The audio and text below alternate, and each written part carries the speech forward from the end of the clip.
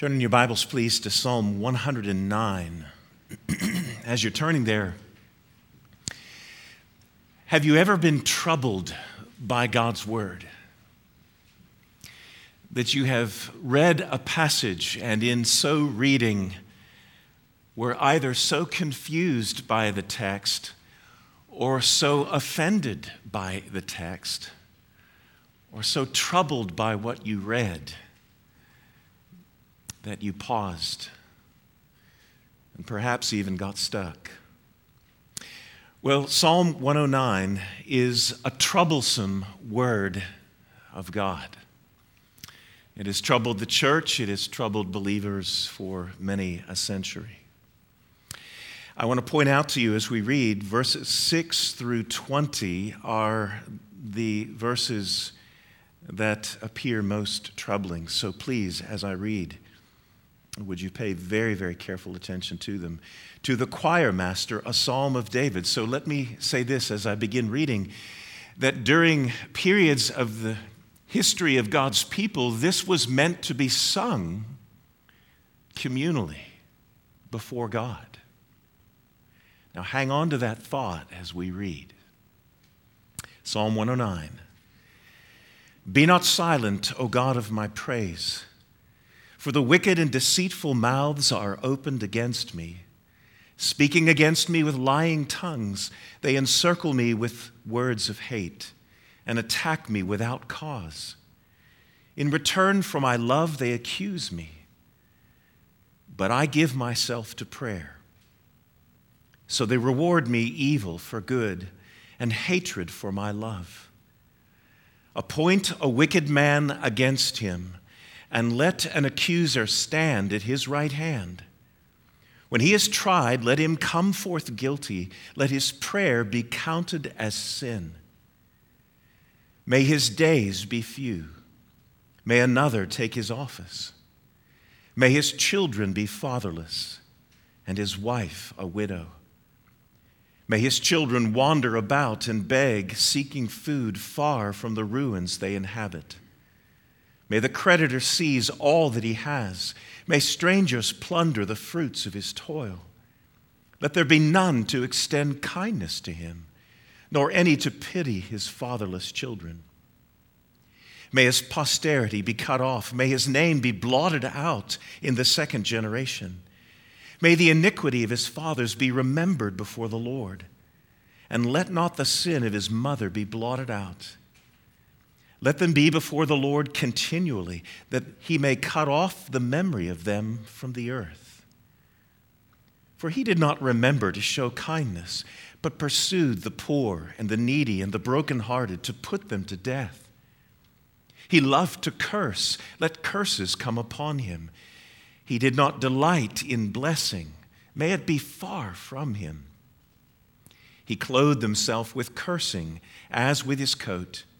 May it soak into his body like water, like oil into his bones. May it be like a garment that he wraps around him, like a belt that he puts on every day. May this be the reward of my accusers from the Lord, of those who speak evil against my life. But you, O God, my Lord, deal on my behalf for your name's sake. Because of your steadfast love, because your steadfast love is good, deliver me. For I am poor and needy. My heart is stricken within me. I am gone like a shadow at evening. I am shaken off like a locust. My knees are weak through fasting. My body has become gaunt with no fat. I am an object of scorn to my accusers. When they see me, they wag their heads. Help me, O Lord my God. Save me according to your steadfast love. Let them know that this is your hand. You, O Lord, have done it. Let them curse, but you will bless. They arise and are put to shame, but your servant will be glad. May my accusers be clothed with dishonor. May they be wrapped in their own shame as in a cloak. With my mouth I will give great thanks to the Lord. I will praise him in the midst of the throng, for he stands at the right hand of the needy one to save him from those who condemn his soul to death. This is the word of the Lord. May he help us indeed. Psalm 109 is hauntingly beautiful, but I would suggest to you that it is also frightening. We call it an imprecatory psalm because of its harsh and condemning language of judgment. Language like this in the Scripture is troublesome and has been for the whole history of the church. Psalm 109 has the strongest and the longest imprecatory language in all of Scripture. It is inspired language that was to have been sung before the Lord, which is a very sobering thought. The essence of our struggle with the language of this psalm is this: how does the Christian square the language of Psalm 109 with the royal law of love of our Lord? Bless those who persecute you, bless them and do not curse them. How do we square this language with the royal law of love? Well, as New Testament era readers, this side of the cross, listen, we need to be careful to clearly hear the cries of David and the injustice that he has suffered, while remembering that David did not have the full story of the gospel as you and I have. The Psalms are meant to evoke a passionate engagement of our souls, of our imaginations, of our emotions, with the real stuff of this fallen world. Now, let me say a point that applies to many of us here. Many of us, because we live in the United States, we live in upper income brackets, we live in good neighborhoods, we have been well educated. Many of us, we have been protected from extraordinary injustices. But that is not the case for so many people. It is not the case of so many of God's people. And this language here of David reminds us that grave injustices to God's people happen all the time. And we must learn to listen to the cries of those who suffer. We cannot, nor ought we, to dismiss David's cries lightly. These passages we might be tempted to preemptively criticize. They are there in part to awaken us to those atrocities and to those injustices, to the visceral response of the psalmist. And the more that we see that, the more that we will be humbled by what a gospel response means for us in the midst of grave injustice. Dr. Derek Kidner, who writes beautifully of the Psalms, said the following: the psalmists, in their eagerness for judgment, call upon God to hasten it. The gospel, by contrast, shows God's eagerness to save, but also reveals new depths and immensities of God's judgment. So what the psalmist will sometimes call for in personal retribution for his mistreatment, the New Testament shows us that God will bring in full and sweeping and intimate final judgment upon all who deserve it. Kidner goes on to say the New Testament then, so far from minimizing the role of judgment, increases its gravity, listen, at the same time as it removes it from the sphere of private reprisal. It's an important distinction. We'll press this home a little bit more as we go along. So the purpose then in part, of Psalm 109 is to function in the economy of redemptive history to clearly articulate these injustices of evil and of the evil done to the children of the Lord. But the approach of the psalmists cannot be ours in an unqualified sense because of the coming of our Savior and of the cross. In the age of the cross, in the age of the resurrection, in the power of the indwelling Holy Spirit, we are called to suffer for Christ, to suffer with Christ, to suffer as He did, though not redemptively, but to suffer as gospel embodiment. To suffer as the embodiment of the gospel as God's people. You remember the language. When we hear of Jesus, Peter and Paul both tell us this in different words, that when He was reviled, He reviled not.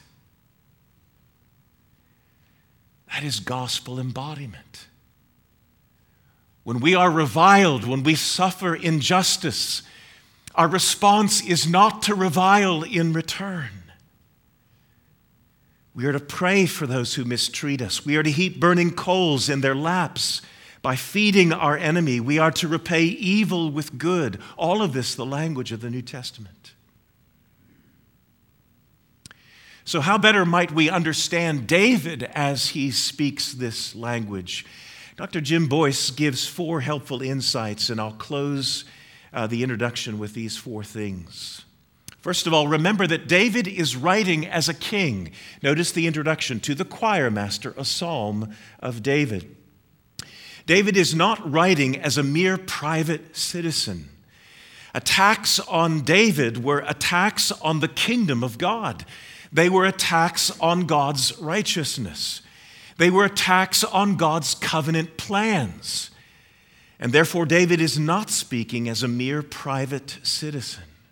That's important to remember. Secondly, David leaves, even though he speaks words of extraordinary vindictiveness here in this psalm, he leaves the vindication of his life and the judgment in the hands of God.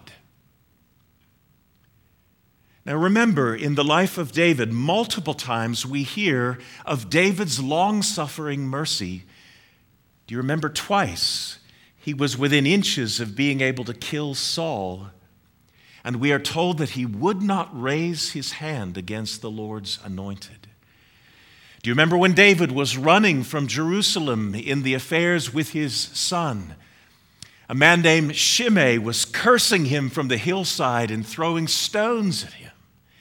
And David could have easily had part of his guard run up the hill and kill Shimei.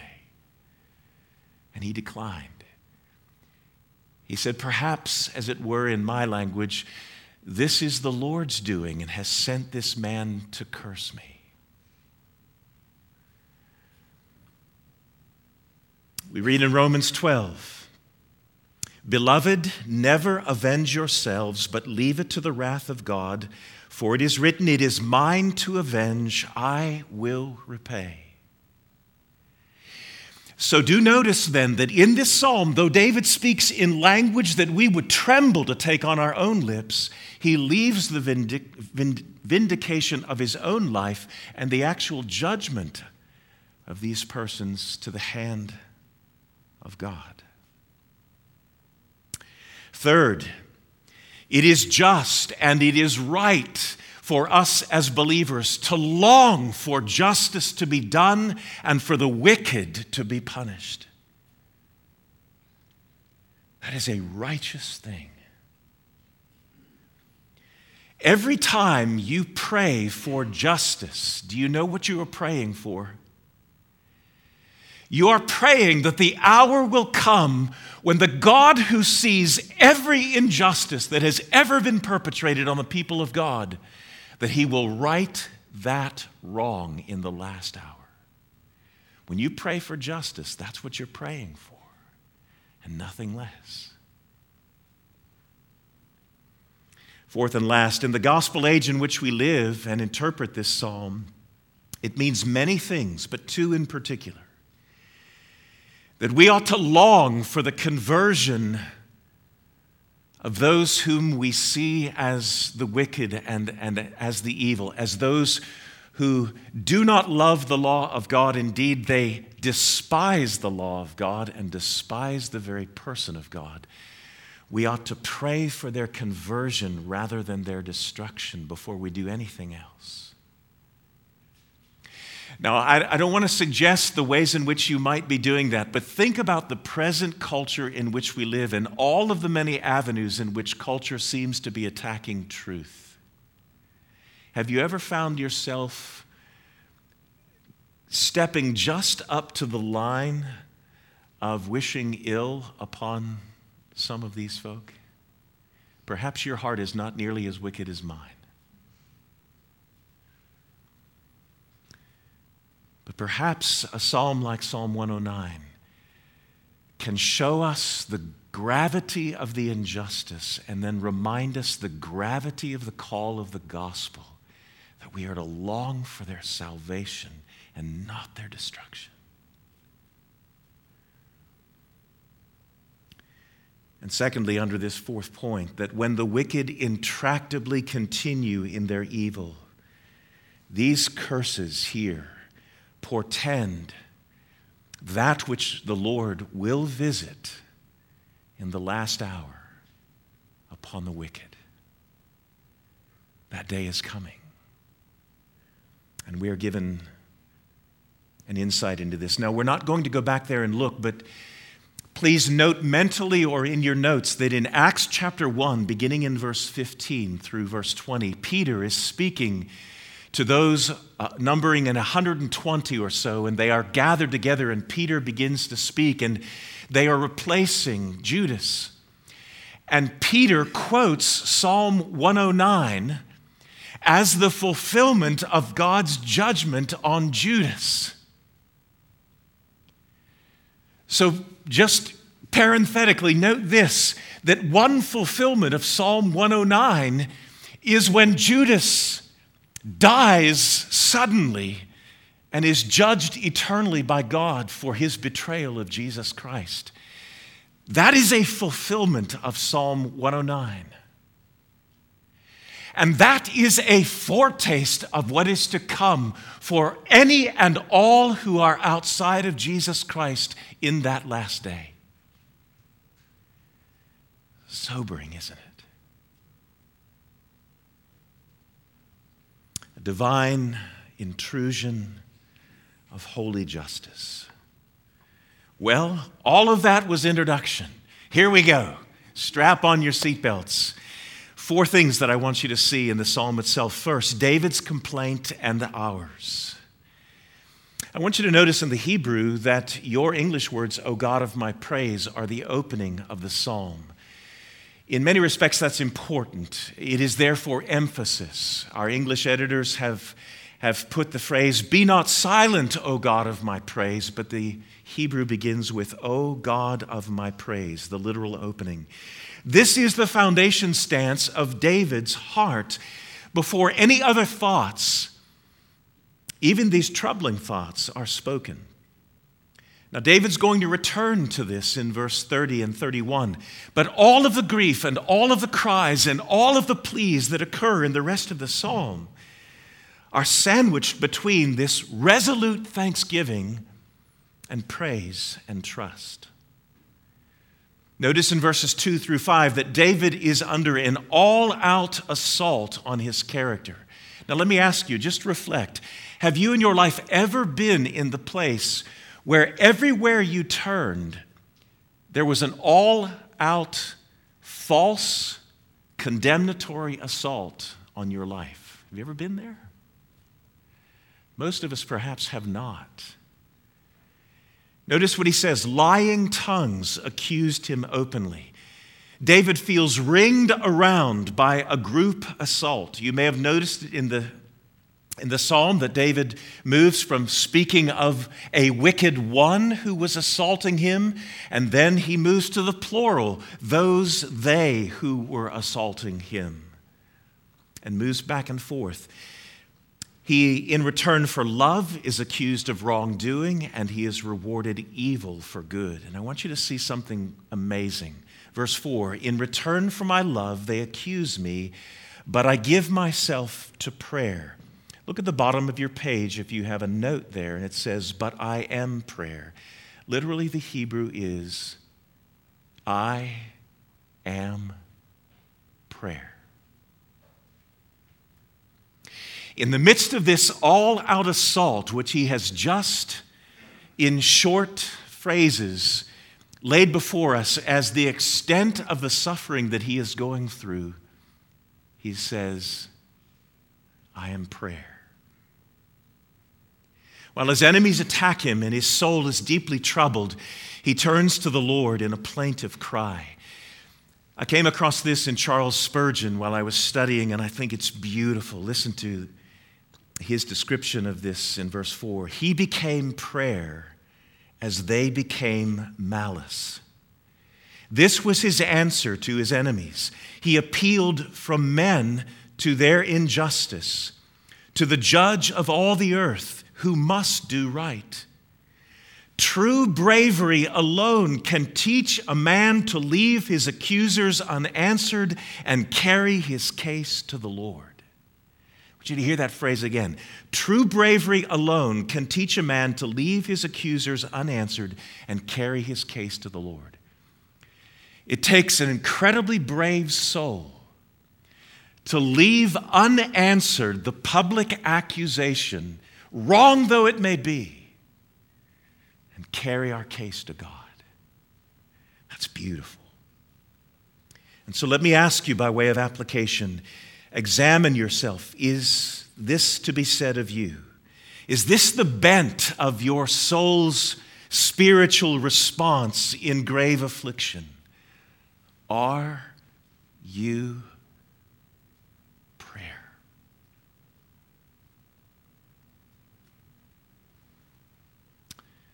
I think all of us might have to say at some point, we are not. I am prayer.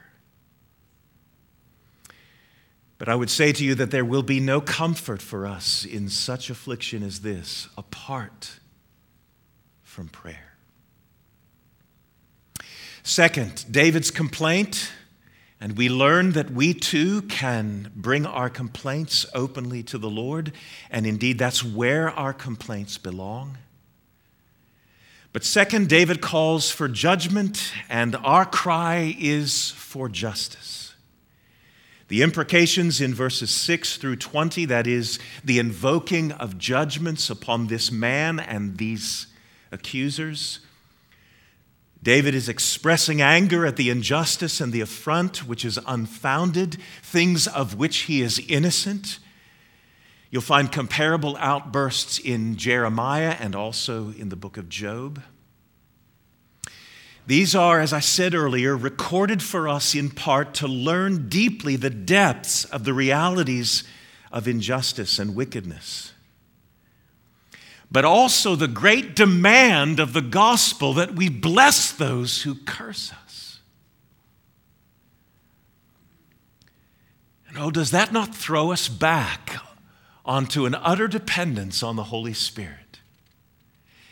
When you are being unjustly accused, and when you are being lied about publicly, and when there is a surrounding of the dogs, if you will, about you, and there seems to be no place to turn, nor anyone to turn in your defense, it is incredibly difficult not to strike back in vengeance. Look with me at verse 6. Appoint a wicked man against him.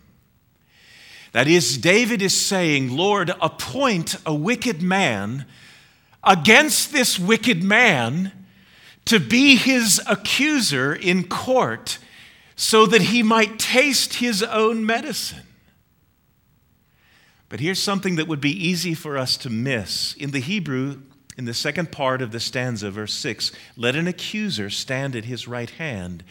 That's the Hebrew word Satan, from which we take our English word Satan, our accuser. It is no accident David asks that the one who accuses him might be accused.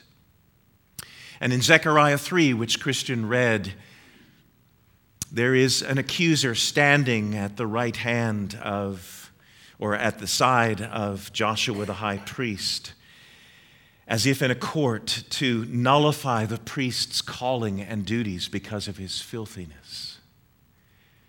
And we'll come back to that later.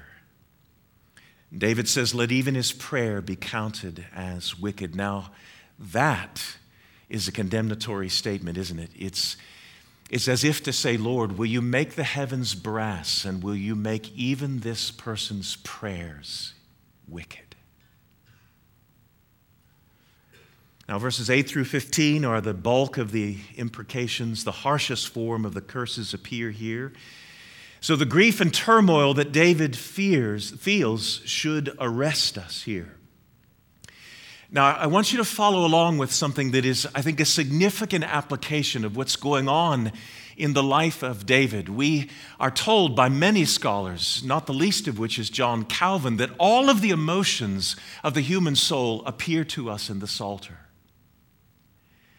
And so what we see happening here is that because of the accusations made against David, David's soul is profoundly troubled, and he explodes in this anger, this righteous anger, if you will.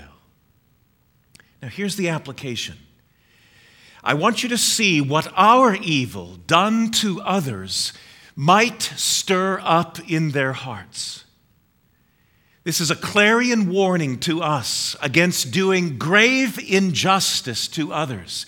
Do you see what might happen in the heart of another believer, even an unbeliever, but certainly a brother or sister in Christ, when we go about the business of unjustly gossiping and accusing brothers and sisters of things untrue? Do you see what might happen inside their soul that we would be the cause of? We should be afraid to harm others through the stirring up of such difficulty in another's heart. The grave injustice that David experienced prompted this explosion in his soul. And dear brothers and sisters, I would suggest to you that every one of us at some point in our lives has done this to someone else at some level. Our own misuse of language, our own judgment of their character, unfounded, our own gossiping tongue has produced this kind of ugliness within another's heart. We ought to be careful. This imprecation is stunning. It is sweeping across the whole face of this man's life. His property, his family, his legacy, his reputation, his death. I wrote this in my notes. David, in a sense, here is calling for the earth to be swept of any morsel of this man's former existence. Ouch.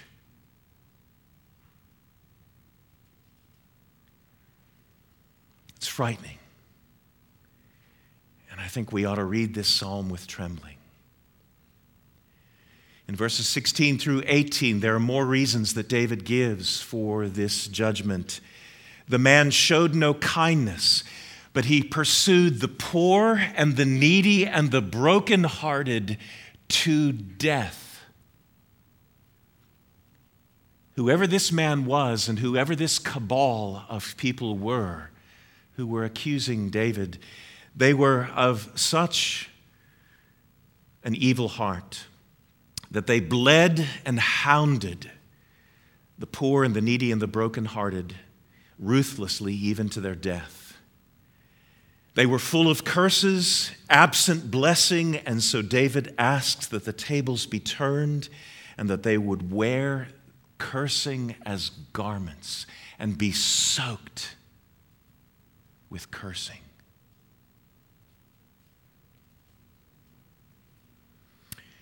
Well, let's learn here that as believers, this side of the Savior's cross, that in the power of the resurrection and the life of the Spirit, this same form of prayer is not available to us.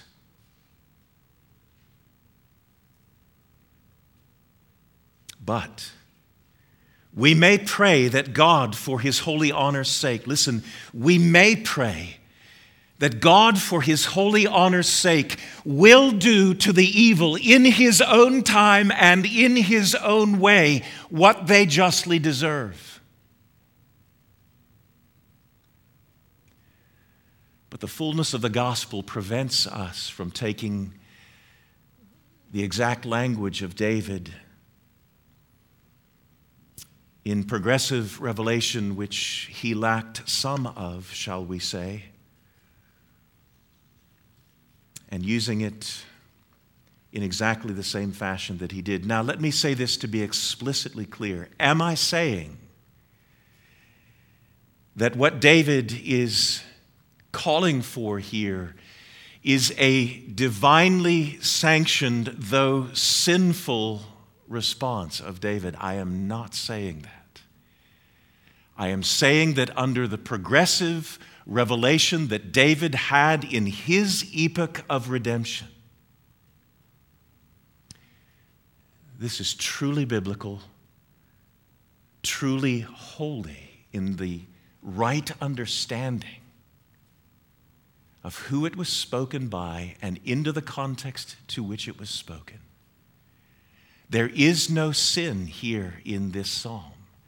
Let me be explicit. But would our taking this psalm in its exact words and using it exactly as it is today be appropriate for the believer in the gospel age? No, it would not. We have a higher calling. The eschatological moment, that is the end times moment, that is the age in which we live as New Testament believers, must not be missed. There is sweepingly painful judgment that David calls for here, that will in its purest form be carried out by King Jesus when He separates the sheep from the goats in the last day.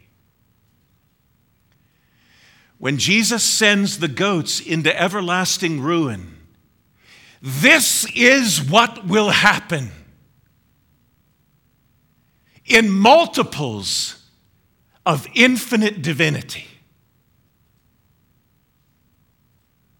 That's the foretaste. It is a righteous cry, understood in its biblical fullness. That those who are recalcitrant in their rebellion will have no true lineage after the execution of God's judgment. When the new heavens and the new earth come down, the name of the wicked will be wiped away. The judgment that David calls for here, listen, is a dim foretaste of the divine judgment that is to come. If that does not sober us, nothing will. Then I must close. Fourth and last, we come to David's personal plea and to our personal prayer. We see it in verses 21 through 31. The mood of the psalm changes drastically. David appeals to the Lord to act on his behalf. And he has three grounds quickly for his appeal. First, in verse 21 and 26, he says, Lord, Yahweh, for your name's sake, act. Because of the promise of your steadfast love, your chesed love that will not ever go away, Lord, act. In other words, what David is saying is, Lord, your reputation is on the line, not mine. You're the God of these covenant promises. You're the God who has promised to help his people. And so this is how we too may pray. Lord, protect your great name. Whenever we are going through injustice and suffering and difficulty, and we are tempted to pray in dishonoring ways, the way in which those prayers may be purified is that we pray the honor of God's name and the goodness of God's steadfast love, that he might come and help us for his sake, less than for our own, or more so than for our own. Second, David acknowledges his weakness and need. He acknowledges that despite his kingly office, he's still a broken man with great weakness. In humility, he asks for help. But I am poor and needy. My heart is stricken.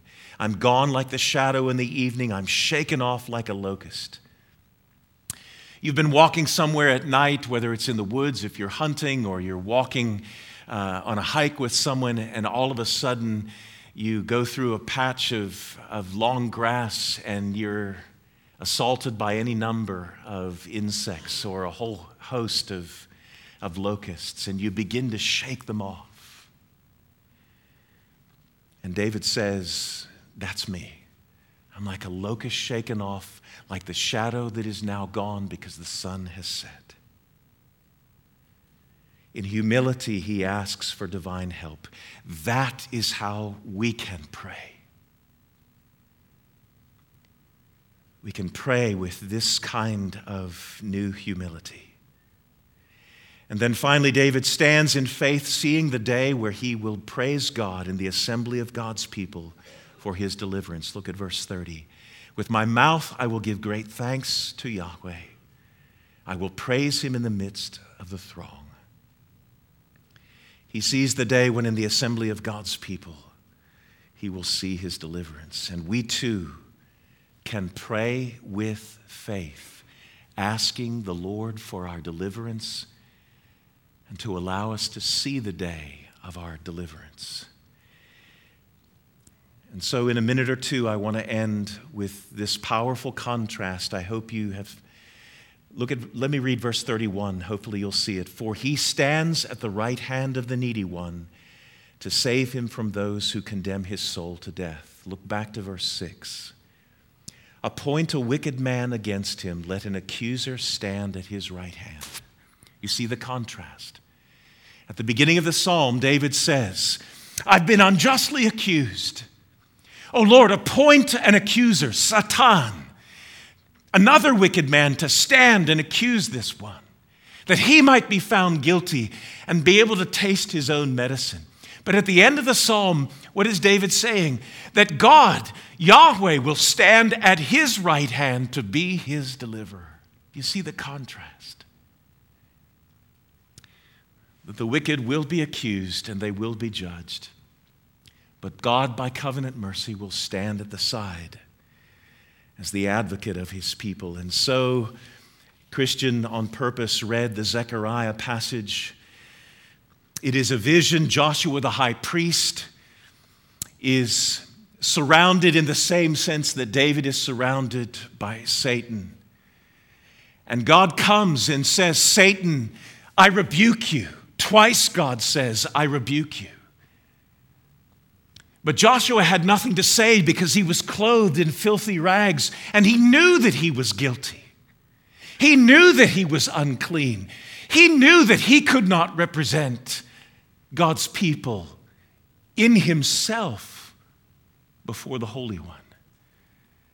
And the angel of God steps forward and clothes him, commands that he be reclothed, and a new turban is put on his head to crown his body with a cleansed arraignment. He was sinful. He was unworthy. And I quote one scholar to bring it all to a close. If you see David's psalm in the light of Zechariah's vision, you understand that in the divine scheme of things, you and I are not righteous people being unjustly accused by the wicked, but rather we are the wicked who are being rightly accused for our sins and who need the redemption of God. Thanks be to God that Jesus has become our righteousness, our holiness, and our redemption. 1 Corinthians 1:30. In Psalm 109, you need to see Jesus. David shows us Jesus as truly the only one who has ever been unjustly accused. David shows us that Jesus is the only one who can stand at our side as the wicked, and as Paul puts it, be the justifier of the ungodly. And David shows us that there is one alone who will stand in the last day. And as he by his grace covers a multitude of his covenant people with his righteousness, he will bring to pass justice. Nothing that requires divine justice will be left untouched. Jesus is the great fulfillment of Psalm 109. Let's pray. Father, help us. Help us to take language like this psalm. Use it rightly, use it wisely, but use it boldly. Father, give us deep compassion for those of our brothers and sisters who suffer in these ways. Be their keeper, their rear guard. Lord Christ, be their deliverer. We ask it in his name.